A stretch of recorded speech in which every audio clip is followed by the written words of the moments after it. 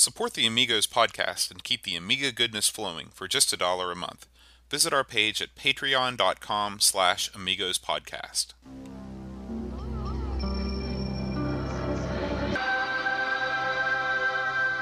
Amiga, the first personal computer that gives you a creative edge. Amigos, the podcast about everything Amiga. Amigos is a proud member of the Throwback Network, your home for quality retro podcasts. And now, here are your hosts, Aaron Dowdy and John Bodovkar Schaller. Hi, and welcome to Amigos. I'm John. And I'm Aaron.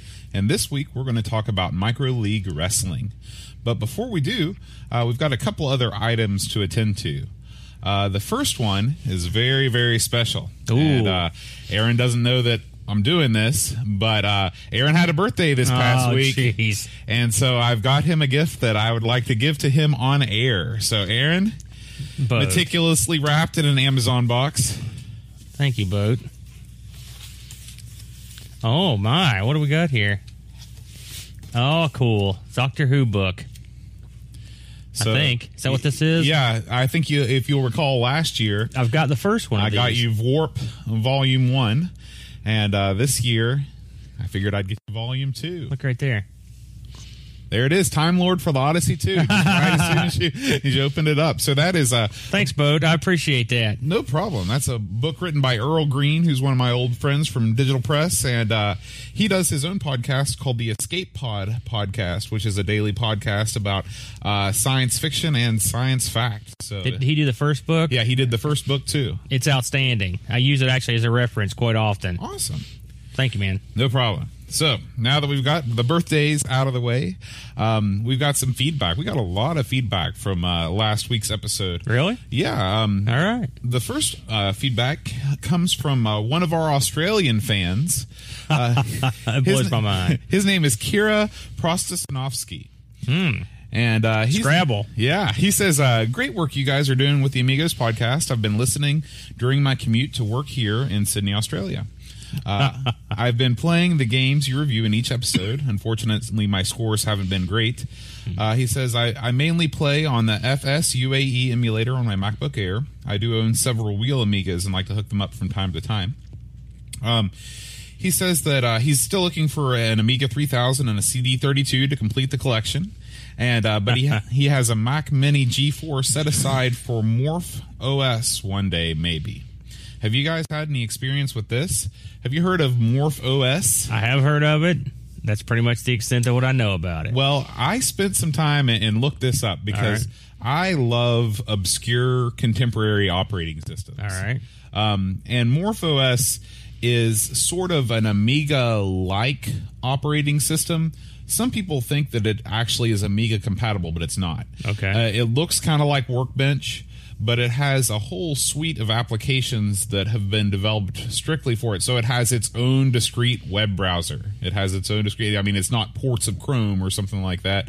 What does it run on? It runs on PowerPC software or hardware. So if you have an old iMac or, any of the old Macs that run on the Motorola PowerPC chips, you can load it up on that. It is free to try, but it's $80 to buy, which is, I mean, in the days where, Windows 10 is being given away for free and, Mac OS has been free for a few years, $80 is a lot to spend. How does the support look like on it? How many people are using it out there? I guess it's mostly popular in Europe, though it is in English. And I didn't look at the numbers, but, I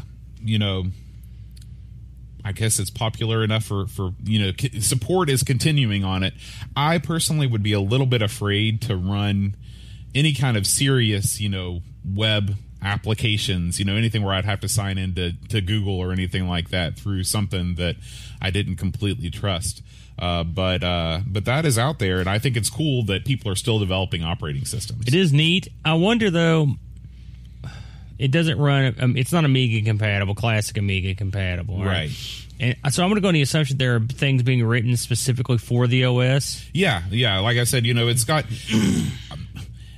when I tried to read, I read a comment thread when the latest version came out, and basically the original column said, "Hey, this is completely compatible with the Amiga," and then of course all the comments were like, "No, it actually isn't." And then it kind of devolved into this flame war between people that liked Morph OS and people that liked Amiga OS 4.0, which I guess is another competing thing. But apparently, I guess there are some more contemporary applications that would run on the later Amiga hardware, but any of the classic games basically are not going to be compatible. You basically have to run an emulator within the operating system, which kind of defeats the purpose. Yeah, defeats the purpose. Still interesting that people are out there doing that. And if I had an old Mac, I'd definitely load it up on there just to give it a try. Anyway, Dreamcatcher. He's left us a comment on the English Amiga board, English like the British Amiga board. All right. And he said, "You asked on the Marble Madness episode if anyone knows which other coin-op games ran on Amiga hardware. Aside from Mad Dog McCree, which we talked about, the ones he could think of were Gallagher's Gallery." Familiar with that? No, I'm not. Mad Dog 2, The Lost Gold. I read some places that did have Amiga hardware, and some that it didn't. And I wasn't confident enough to include it, but maybe he's right. I don't know. Yeah. And then Space Pirates. Have you heard of that one? That's another one from, I think, American Laser Game. I think that's another one of theirs. Okay. And Who Shot Johnny Rock? I think that's another one of theirs. All right. I think those are all American Laser Games? Yeah. So the chances are those were probably all upgrades from McCree. Mm-hmm. And they must have made a upgrade disc that was compatible with the original Mad Dog McCree hardware, and so that's probably where that comes from. So, I looked at a couple of those, and I'm pretty certain that they had another hardware set that was not Amiga 500 based, but I couldn't confirm either way. So, but yeah, that maybe you're right. It wouldn't surprise me. Those wouldn't surprise me. The other game I've never heard of. Right. And he just says, he's really enjoying the show. We got a lot of feedback from people just checking in, saying how much they like the show, and we appreciate all of that. It's baffling. I can't believe how many. It's when we get mail from the UK or Australia. It blows my mind. It is amazing that everyone is listening to us from these far flung locations. Yeah. Considering that we're broadcasting out of a basement in West Virginia, the humble hill folk of West Virginia. But he gave us some feedback on the show. He said that he appreciates our laid back and underproduced style. Which I mean is not hard to do. And he said you don't need dozens of randomly inserted funny clips to pad it out. And I will say that I am with him on that. It sometimes annoys me when podcasts try to interrupt the action with things that, clips from too many commercials or just random things that aren't related at all in an attempt to be funny. There's nothing funny about us. Yeah, we are not funny. Sorry. And I've got one more piece of feedback. And that is from our friend Flack, Rob O'Hara. Oh, and right. He basically schooled us on the Commodore 16. Oh, good, because I tried to look that up, but it's an odd little thing. We were wrong on all counts, pretty much. Right. We up front, I think we were pretty upfront about our lack of knowledge about the C16. It was released after the Commodore 64. All right, and it was designed to replace the VIC-20. Oh, I see. I know it was they said it was for the low-end market. Yeah. Now, I mean, the Commodore, by the time this thing was released, I mean, the Commodore was already, it was, Flack said that the Commodore 16 only cost $100, but I mean, the C64, at the time it was released, probably only cost about $200. I know. You think? I don't know how long into the 64's life did that thing get popped out. He doesn't say. But a year. I know that the Commodore price dropped pretty quick. Dramatically. Yeah. I mean, it was like half. It really went down. So he says that it was released at the same time as the Commodore Plus 4. The difference being the Plus 4 had 4 productivity programs like Office built in, and the Commodore 16 only cost $100. It only had 16 kilobytes of RAM. It didn't do sprites. And wasn't backwards compatible with the C64. So, did it play any VIC stuff even? Did it do anything? The only selling point, he says, in his opinion, was that they used the C64 mold for the case, except it's dark gray with light gray keys.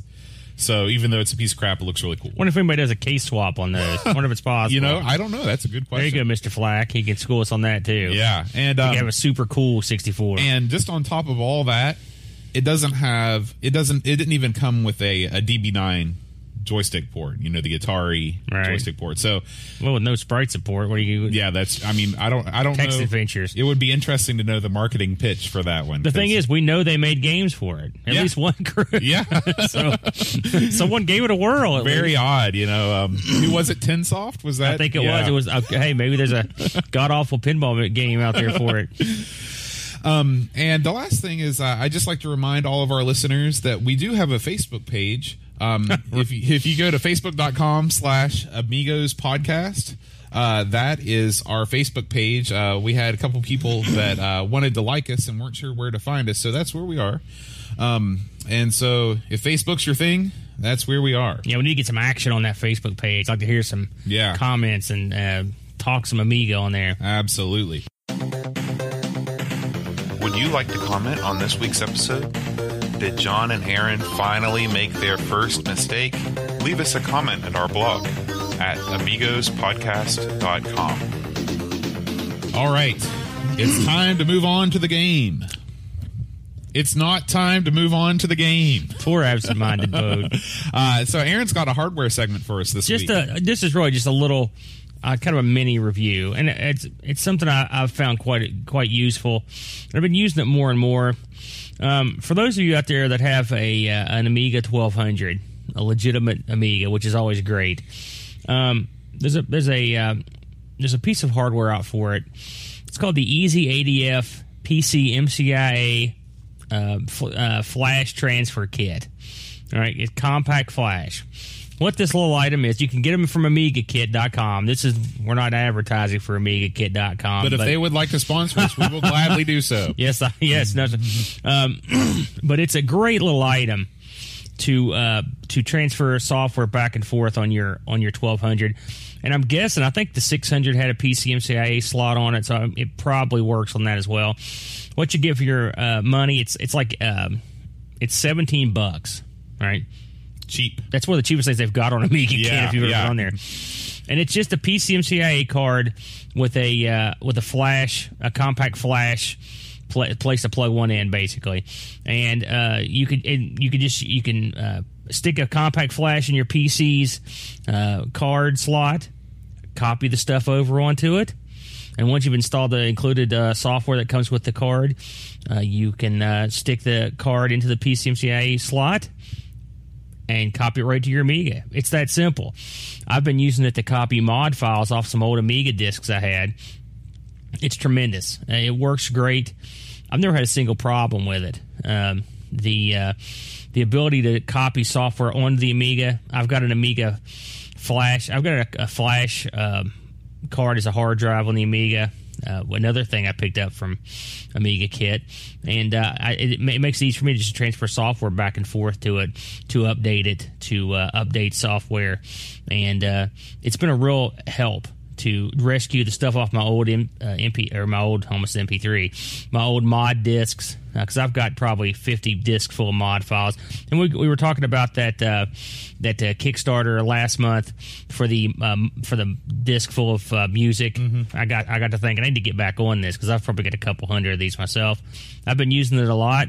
I'm making Mr. Bode up a disc as we speak of mod files, and I thought I'd give this thing a quick shout out. Again, it's $17. It comes with the card. It comes with the adapter. It comes with a disc. Flash cards are pretty cheap. You can actually buy that with it, or you can get your own. And I've not had any problem with it. The software, I haven't had a single bit of problem with that. I mean, once you install it, it's like it was born to do it. So something I'd recommend. I also noticed that Amiga Kit is selling, and this happens periodically. They're selling 1200s right now, actual Amiga 1200s. Really? I think they're somewhere in the ballpark of $270 before you frill it up, and they've got a ton of extra frills. You can. Are these new old stock? No, these are. I think they're all refurbs. Okay. I think pretty much the warehouses have ran dry on 1200s. You could have them customize it with flash cards and adapters and accelerators. You can put different types of workbench on it. You can, or kickstarts. You can put any number of frills. Of course, they all add up. Trust me, because I custom built one to see what it would look like, and it looked like I would be getting that one. But hey, if you're going to get an Amiga, just to tool around. I don't know if anyone, I'm sure some of our listeners like maybe had an Amiga when they were a kid or whatever. I'm sure not everyone has got an Amiga just sitting around the house like I do. Boy, it's awful good to have one, I'll tell you. And if you can get one for a couple $100, $300, I mean, it's not a cup of coffee, but it's not a ton. I checked on shipping. Shipping to America is cheap. I think it was going to be like $8 or something to get shipped. Ooh, it's not bad. Unreal, considering that it costs me, like when I get a magazine from the UK, and I think it's like 4 or 5 pounds to ship one magazine. Well, Amiga Kit, I think they have a stateside supplier. Okay. So if you go to AmigaKit.com, they will have a different supplier for several different countries. That I looked and saw there were 4 or 5, and I'm assuming I don't think it was like that when I ordered my stuff, but that's what the shipping was cheap. I thought, wow, that's a real good deal. On top of everything else, I mean, that's a good place to get into your Amiga stuff. You're going to pay a premium. There's no doubt about it. They've got a good stock of stuff, but if you're ever going to get an Amiga, the 1200 is the one to get. And if you get a 1200 and you get this sort of flash transfer card, you'll be able to transfer over any ADFs, which are compressed disk files off on the Amiga format, in case you didn't know what that was. You'll be able to transfer over your music, your demos, whatever you want, and it's easy as pie, and it's simple. I know something about Amiga. I'm not a super genius when it comes to working in Workbench and moving files around. This stuff's very simple. So just a little plug for that, and we'll move along. Awesome.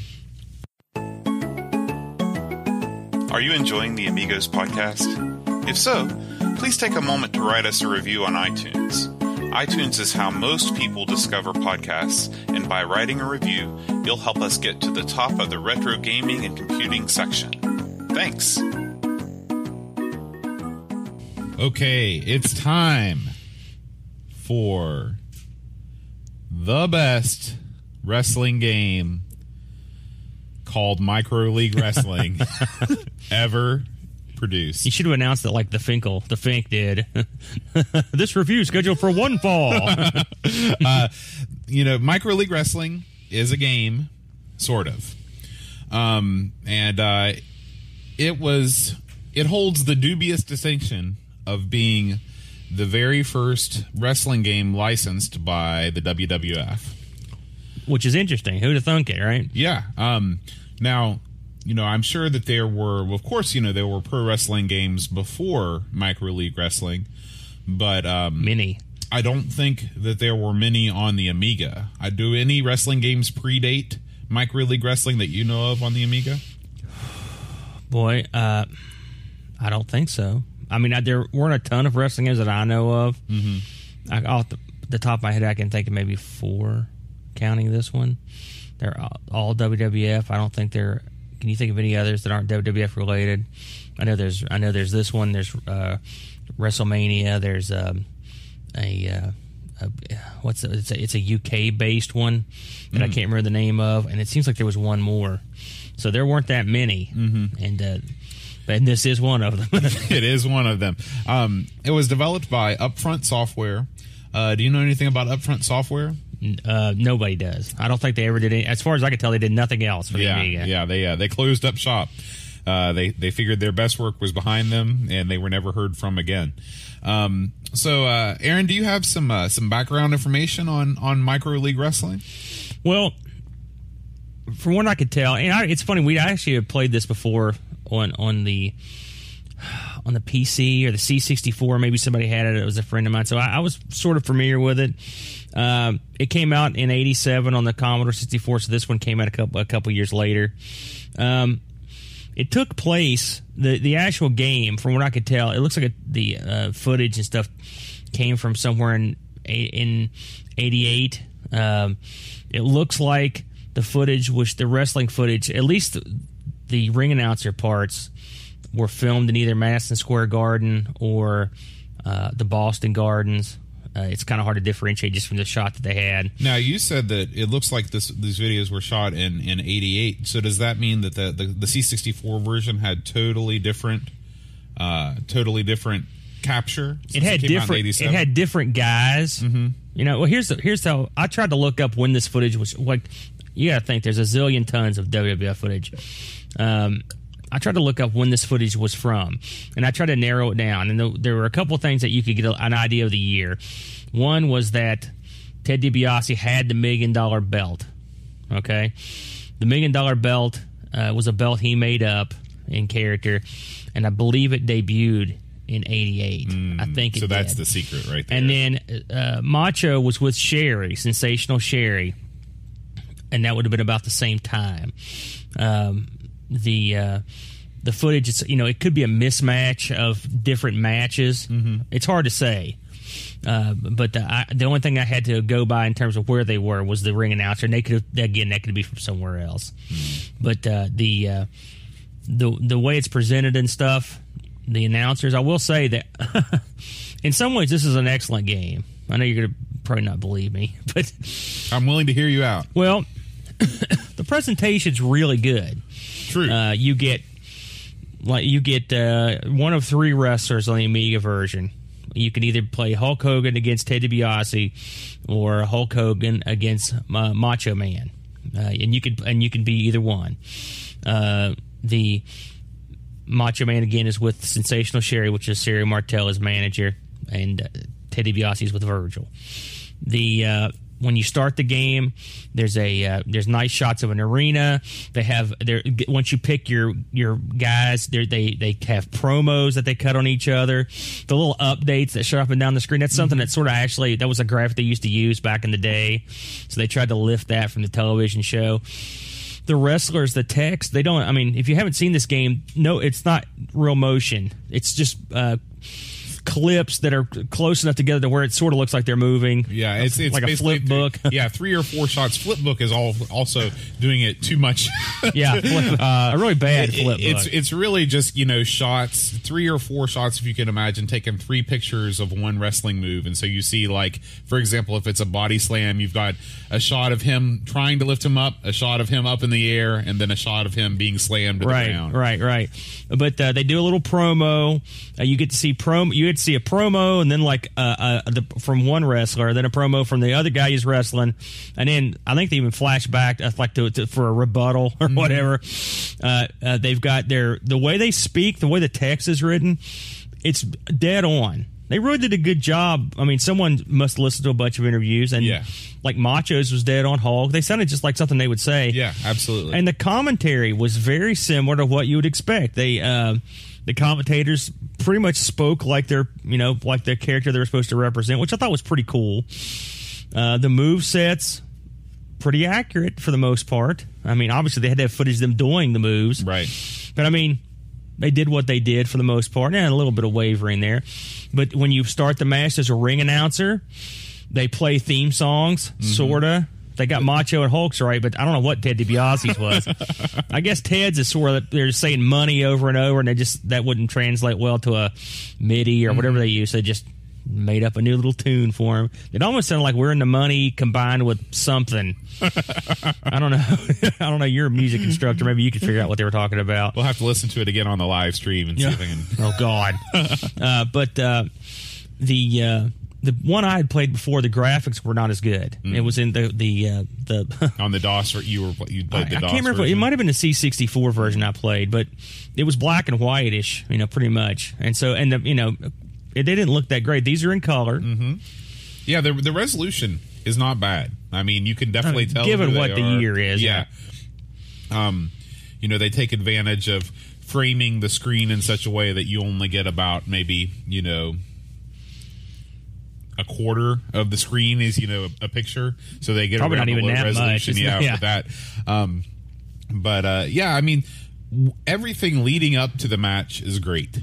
Yeah, it's when the match starts that the game really starts to fall apart, because the game it's like rock paper scissors, except sometimes paper beats rock and sometimes it doesn't, and there's no way that you can tell why things happen the way that they do. Now, you might say, well, that's wrestling, and you'd be right. But when you're trying to actually play a game, and you're trying to work out a strategy, it helps to at least have an inkling of, what you need to do to achieve victory. How did your matches go in this?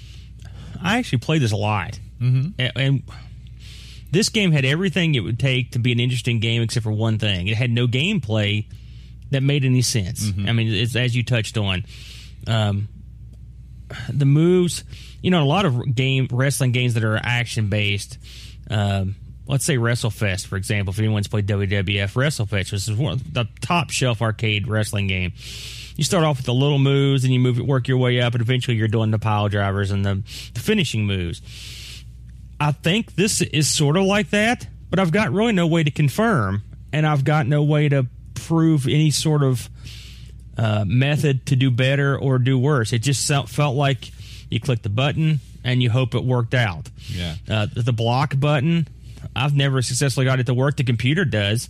Did you ever get the block to actually? Is that where basically nothing happens and they say the wrestlers are just looking at each other? Well, if you successfully block, you get health back. Oh no, I never. A little bit of health. I never got that. Actually, I think I never chose block just because I thought it sounded lame. Well, it is lame, but I was like, man, what am I doing here? The very first game I played, I played as Hulk Hogan and lost to Ted DiBiase. Something else about this game, I think you can choose from like 10 minutes, like 30 minutes, and 60 minutes. I like to shake the hand of the guy that can sit down and play this for an hour. Let me tell you something. Even emulated, or I played on the Amiga, but I played on both actually, and it's.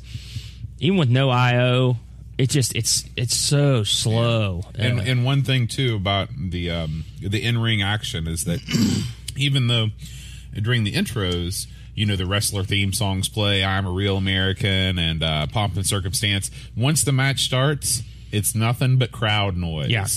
Yeah, and it gets old. How many times did you see the kid hold up the Hulk doll? Yeah, about 600 times. There's 3 or 4 canned shots of the crowd that they just revolve through as your match goes on. And let me tell you about my first match. So I was all excited. It was Hogan versus Savage. So I chose wrist lock for Hulk Hogan, and then the computer chose stomp. So I was like, all right, here we go. Then Sensational Sherry entered the ring, and Macho Man was DQ'd before the fight even began. Really? I never had that happen. That was the very first match that I played. So I guess every so often, those dice roll inside the computer, and Sensational Sherry will, run in there and, run into the ring. And did you ever have that happen again? No, it only happened once. That's crazy. Now, in the first game I played was Hulk against Ted. I was playing Hulk. Virgil jumped up on the ring apron and grabbed me, and then Ted DiBiase hit me with his finisher, which was I guess that's part of it, and then pinned me at the end of the match. But I never saw any sort of DQ. Yeah, pretty neat. Yeah. So I thought that was. Hey, you won. Yeah. Now the second match I played, was the same matchup. And I landed every single blow of the match. Really? Yeah, just one after the other. Well, I never did that either. Savage, he would pick things, and I would pick things, and I landed every single one. It still took over 6 minutes to finish the game. Yeah, it's just this long baton death march of a wrestling game. And you have to hit your finisher to go for the pin, right? It does take forever, and every game I played, almost I would jump out to an insurmountable lead, and then the computer would slowly start whittling away. And I was just like, oh, God, please. I played in my second game, I played Macho against Hulk and played as Macho. And one thing, something else I'll point out is after you pick a move and the computer picks a move, it'll say success underneath whoever got the move. And then the little video screen will just play a still shot of one of the wrestlers' heads. And the Macho would always amuse me because he just looks so bewildered. He's like, and his hair is all frazzed out. He looks like he's been electric shocked. Yeah, Hogan's doesn't look that much better. Just kind of staring blankly. They all look perplexed. Like, what are we doing here? But I mean, they picked good guys too. I mean, Hulk Hogan. I mean, he the biggest guys in the game at that time. Obviously, Hulk's had his problems now, but at the time, Hulk, I've never heard of him. Yeah. And then we got the Macho Man Randy Savage with with Sensational Sherry. Now, did Sensational Sherry predate Miss Elizabeth? No. Sherry Elizabeth was his first. Actually, that was his actual legitimate wife for a while. Sensational Sherry came later. In fact, she directly led to Macho and Elizabeth getting back together in storyline because Macho lost a career match against the Ultimate Warrior, which I believe was at WrestleMania, and Sherry got mad, and that while Macho laid there, she put the boots to him, and Elizabeth came out of the crowd and beat her up, and then they reunited, and I kid you not, there were shots of women out in the crowd just bawling their eyes out at this soap opera stuff, but in actual truth, they had gotten divorced, and I'm sure that was not a fun time too. Right. They actually worked together in WCW for years and years after that. So, they made it work, and unfortunately, both of them are passed away. Yeah. And so is Sherry. Is she really? She passed away several years ago. Oh. Yeah. So it's the wrestling curse. Yeah. But Hulk's still around. Ted DiBiase's still around. So yeah. And Ted DiBiase's son wrestles now, right? He did. He retired. Okay. He was a good-looking kid, bigger than his dad, but he didn't have his dad's charisma or ability to work. So unfortunately he retired, but he's doing, he's got his own thing going on. But the game I went through just for fun and wrote down some of the moves. I'm not going to go through all these, but some of them they have in common. Hulk has, most of them have punch and kick, and Hulk and Ted DiBiase have chop. Hulk, like he said, does wrist lock, which if you know anything about Hulk, you don't see the Hulk do a bunch of wrestling moves. Elbow drop, body slam for Hulk, clothesline. The big boot, which is, obviously one of his big moves. The atomic drop, another move. You don't see that one anymore, which is where the guy picks a guy and drops his butt on your knee. And then the big leg drop of Doom, right? DiBiase, the best I could tell, he had something called the Wall Street Stomp. Did you ever see that get taken on? He did this, I didn't know it had a name. He just jumps up in there and stomps on you a couple times. And then his finishing move was the Crash. And I guess that's where Virgil would grab you. Virgil was his bodyguard in storyline for a while. And he would crack you upside the head and then pin you. Virgil ended up taking the $1 million belt, by the way, at one point. He ended up winning it. He's the only guy to legitimately win the $1 million belt. And then Savage, they did a good job on his moveset. Pretty much everything here. The body block, the axe handle. He does the axe handle off the top of the ring to the floor, which is that's what he did in real life. The knee drop. The double, he did all this stuff in real life, and the big Savage super elbow drop. Macho was probably, wouldn't you say he was one of the biggest guys to really do a lot of aerial stuff? He was one of the first guys I saw go from the top rope to the floor.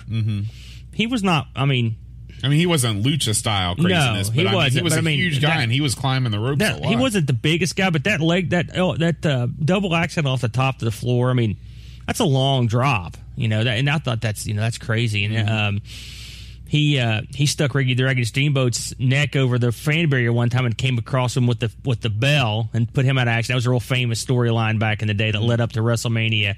What was it? WrestleMania 3. It was the undercard for Hulk versus Andre the Giant, and that was one of the bigger matches in WrestleMania history.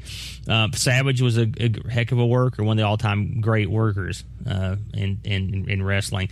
This game, they had a lot going for it too. It was really, I enjoyed it more than I thought I would, but it was just, if it had a game, it even had, did you notice that it had support for modem play? Yeah, I saw that, and I was like, surely that can't be modem, it's but true. it was. It was. And it would work. That would work. Well, back in 1989, the kind of modems that were, this would be a perfect game for modem play because it doesn't require a whole lot of bits being pushed back and forth. Right, yeah, and it's all to be local except for that literally that one input. If they could have implemented some system, and really, microleague was their big thing was simulations. Right, I think baseball was one of their big things. If they had put some time and effort into the actual simulation of something, made any rule set, it's a missed opportunity. It's sort of lazy that they didn't. I don't put have him a down. problem with each person selecting a move, that style of gameplay, if there is some sort of strategy behind it. If there's a way to start out with smaller moves and you gradually build up or something like that, it would have been a whole different game. Yeah, I agree. And they had expansion discs for other computers. The C64 had one that you could add. Let me see here. You could add Honky Tonk Man versus Macho Man. You could add Hacksaw Duggan versus King Harley Race, and Jake the Snake versus Hulk, and Jake the Snake versus Ravishing Rick Rude, which that would have been neat. We didn't get any of that. The C64 version also had one of the guys you could fight was Hulk versus Mr. Wonderful Paul Orndorff. That was, if you think about when that came out, if you're a wrestling fan, that one came out a lot earlier, and that was a big money feud back in the day when Orndorff fought Hulk. Yeah, Mr. Wonderful was he was almost from the generation before those he guys, sort of was, he? yeah. But I mean, he stayed around. He actually trained at the WCW Power Plant for a while, and helped get guys like Goldberg and those guys up, ready to go to the main roster. So expansion disc would have been cool, if they'd put some out. But I guess the Amiga version just didn't do very well. There's an ST version as well. I looked at the Atari ST version. It looked about the same. I like the fact you can pick different control methods. The opening screen's kind of wacky. It's all visual pictures to pick the controls. Yeah, it's not, of course, this was back in the day when all games came with big instruction manuals that would tell you what to do, but just coming upon it doesn't really lead you to, some of those, you can definitely tell, well, that's a joystick, but then there's a cross, and you're supposed to know that that's, the arrow keys. Yeah, and it took me a few tries to figure out what all the stuff did. Oh, we didn't mention the commentators. Yeah. As you play the game, you've got a running commentary. You've got, Mean Gene Okerlund interviews your guys for the promos before the match, and the commentaries, I only saw 2 sets of commentators. I read that maybe it must be on other versions that you can get there's a third set. The ones I saw were Vince McMahon and Jesse the Body Ventura, and the other one was Gorilla Monsoon and Bobby Heenan. Right. I read that Lord Alfred Hayes was in there. I never saw. Did you ever get him come up? No, I only had Brain, and they were both good. Actually, the commentary wasn't bad. I thought that they put the same kind of thought into the commentary that they did in their promos. It sounded, they said phrases that those guys, said. Right. I agree. So. I didn't have a problem with that. You could almost modernize a game like this. I'm surprised they didn't do another version of this in, say, like the 80s when or in the 90s when the full motion video thing was in full slate, and put actual commentary in and put actual video footage in. Did you ever play the WWF VHS board game? I did not. I have played the AWA wrestling board game. So this is something that I really wish that I still had. But it's basically the same sort of deal, kind of, where, you're going around the board. It's like every single VHS board game, and you reach a certain point and you push play on the thing and it shows you a little clip of a move. With full motion video, you could do the exact same thing that this game does. It's like you said, you pick your move, but you actually get to see it play out in real time. And, I think they would have moved some games. Yeah, and maybe they did, but if there could be something like that out there, but I just don't remember seeing it. Yeah, it seems so logical that would be the natural progression of a game like this. Yeah, but you have to think about too. Maybe in the early 90s. I don't know. Do you think wrestling, kind of before all the Monday Night Wars and all that stuff started to heat up, do you think wrestling was kind of in the doldrums? It was. It did peter out in the early 90s. And so maybe that kind of coincided with when those games would have been made anyway. You might be right. You might be right. The possibility of it, though, would be interesting. Now, I don't know if you could do something like that on the Amiga. It probably didn't have although a CD32 game almost certainly could do it. Well, you just have to letterbox the video down to the size of a postage stamp, which is what those games did. Of course, if they didn't do something about the gameplay, it would have failed. That's what you've got here. Is I don't even know if you can call it a game. I don't know what you call it. It's not even an interactive movie, because at least like Dragon Slayer or something like that, you're actually altering what happens. In this, you just feel like you could just randomly hit a button and maybe you'll win. Right. You just don't know. And, one of the things that I thought would have been cool if they did have the full motion video is at least, if they would have expanded the moveset, you could have learned all the moves, because I still don't know what all the moves are. I know you do, but, for example, the atomic drop, I know what that looks like, but if I didn't, if I could see it, that would be kind of cool. So I know what it was in the future. Right. So, overall, it's a letdown. It's a novelty, that's for sure. And it's neat that the Amiga had a game like this, but you can see why they went away, because if I had paid money for this, if I'd paid $50 and went out and back in the day and picked this up and then got home and got through all the openings and stuff and then got real excited and then that was what you got, I would be pretty upset. So we didn't have a score this week because there are no scores in this game, I don't think, right? I didn't see any scores. No. I did win a match. I only played 2 matches. I'm not going to lie to you. I bet I played 5. I bet I played 5 or 6 matches. I'm so sorry. But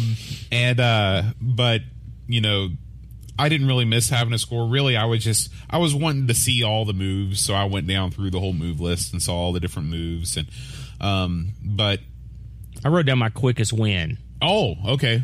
Quickest win. It was 6 minutes 15 seconds. I think we probably came pretty close. I didn't write down the seconds, but I think if you're just picking a move every single time and it comes out right, because that's it took me over 6 minutes to finish when I landed every single blow.